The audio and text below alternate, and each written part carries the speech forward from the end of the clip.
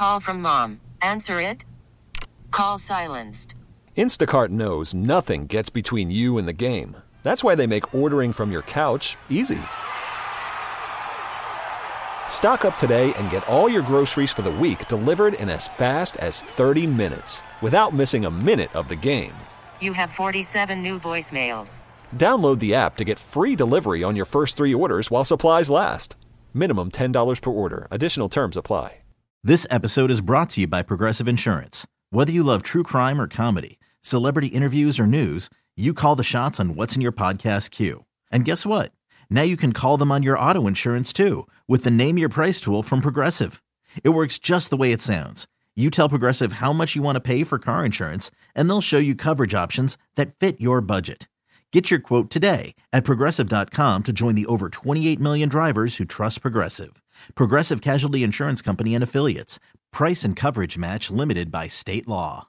Mike Freeman has joined this show many times over the years. He's retiring as Hennepin County Attorney after 24 years. Mike, like Chip, on the John Schuster Coldwell Banker Hotline. Always a pleasure, sir. The sub-headline of the Star Tribune story adds this: after an often controversial 24 years as Hennepin County Attorney, would you say your tenure has been often controversial? I think so. I think the tenure of any county attorney in a jurisdiction as large as Hennepin County, with 10,000 adult felonies a year and 4,000 juvenile crimes, is going to be controversial.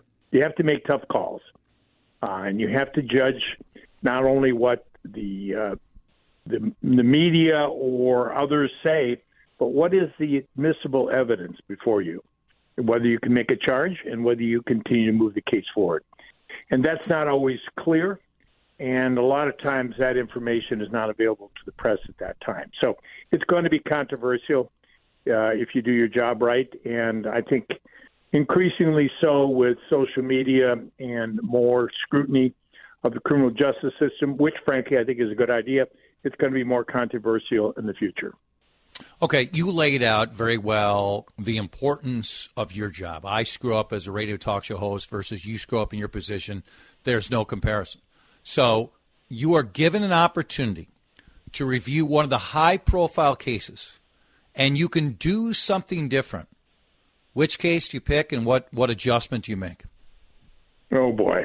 That's tough. The hardest decision was the Jamar Clark case, the young African-American male who was killed by 2 white cops. That was a very difficult case because the cops didn't act like I would have liked them to act or you would have. But the question before me was whether or not there was sufficient admissible evidence to prove a crime beyond a reasonable doubt. And I didn't like what the cops did, but it wasn't criminal. And my job, and I've got to stay in my lanes, is to ascertain whether or not it's criminal. I decided it wasn't, and Andy Lugar, then United States Attorney, decided he couldn't bring federal civil rights claims either. So I think we were right, but it was very controversial. And, you know, I and some parts of the criminal justice system and my office suffered because of the lack of support for that decision by some people in the community. Who do you believe should have supported you more off that decision? I'm not going to name names, but there were a whole lot of people, including some folks who had been involved in public life for a period of time, and leaders in the community seemed to disregard what we tried to do in the county attorney's office and fell in with some popular direction and left us hanging. And they knew who they are. I'm just not going to name names at this time.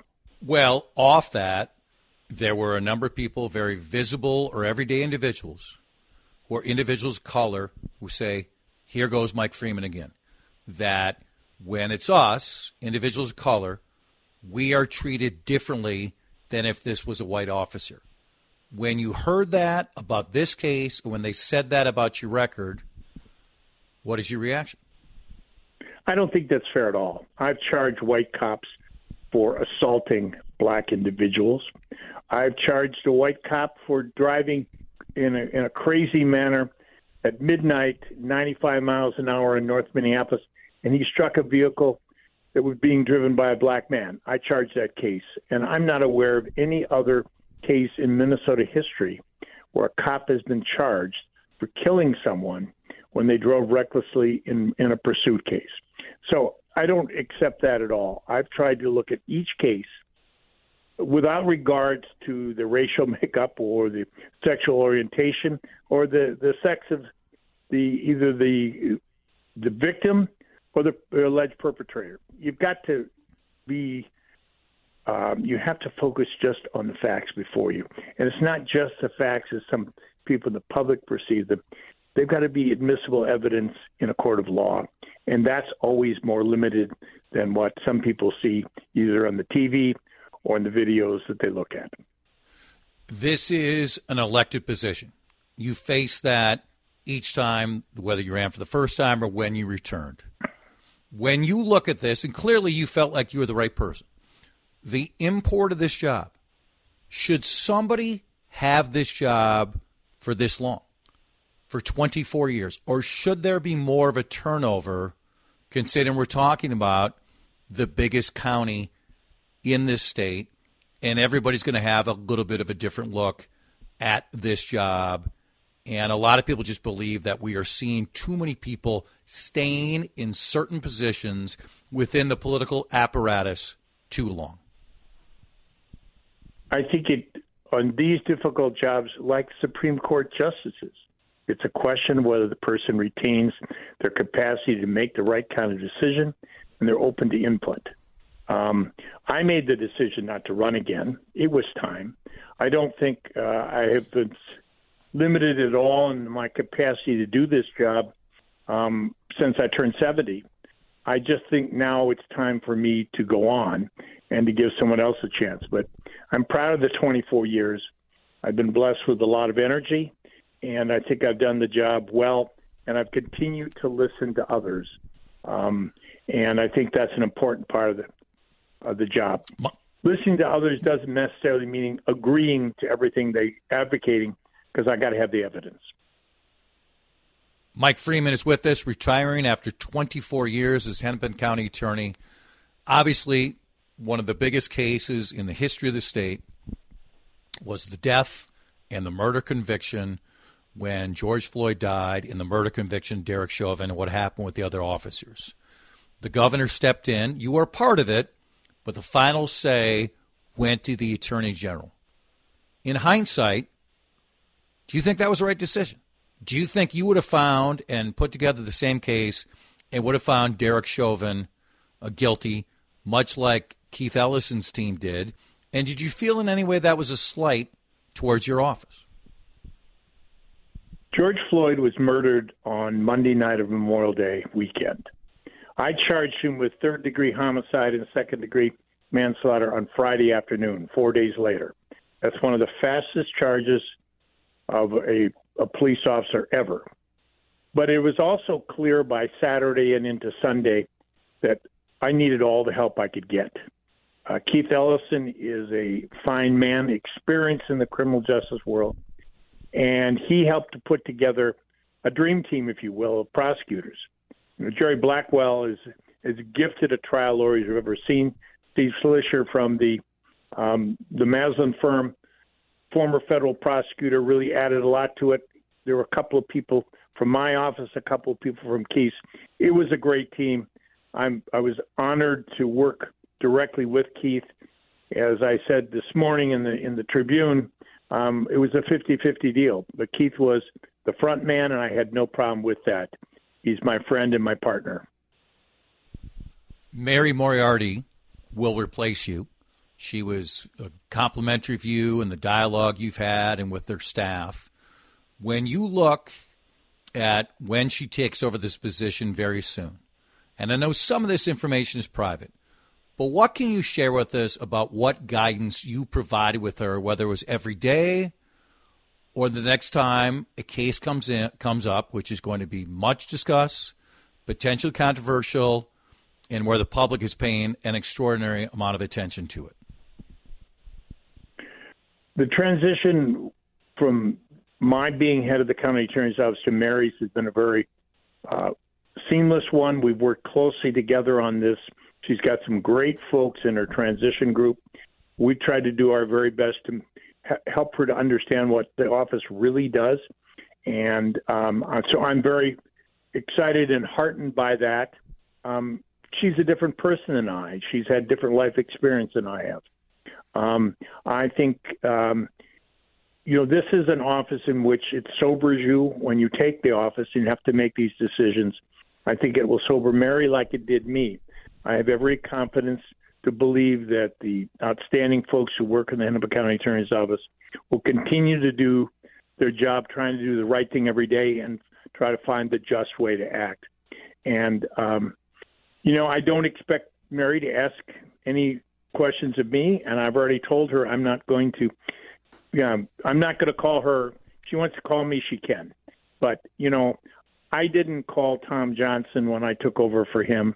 Amy Klobuchar didn't call me when she took over for me, and I didn't call her when I took over later for her.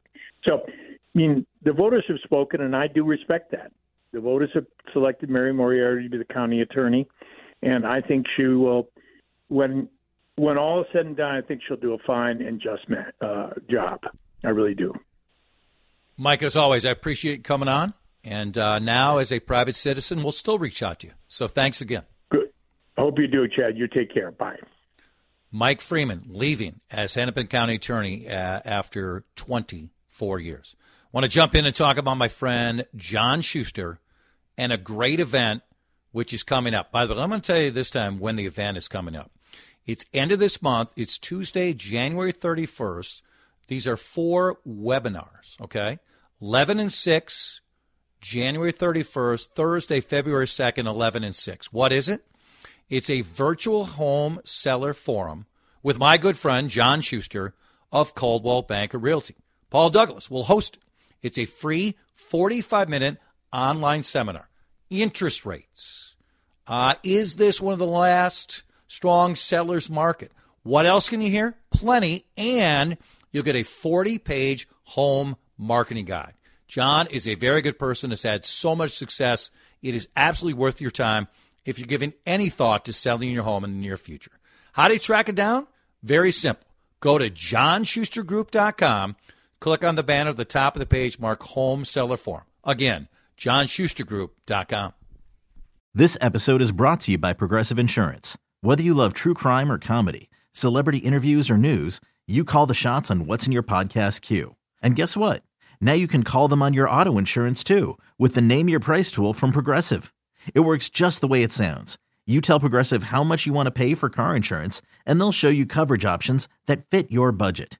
Get your quote today at Progressive.com to join the over 28 million drivers who trust Progressive. Progressive Casualty Insurance Company and Affiliates. Price and coverage match limited by state law. Odyssey is giving you a chance to win a trip to London to see Taylor Swift at the Eras Tour. It's Tay in the UK. Hey, it's Taylor. Just download the free Odyssey app, log in and listen to a participating station for a minimum of 60 minutes to get your daily entry. And you could win a chance to fly off to London with 3 friends and see Taylor. I can't wait to see you at the Eras Tour in London. For more, go to odyssey.com/Taylor. Tay in the UK. It's on the Odyssey app. Thanks to Republic Records. This is a national contest.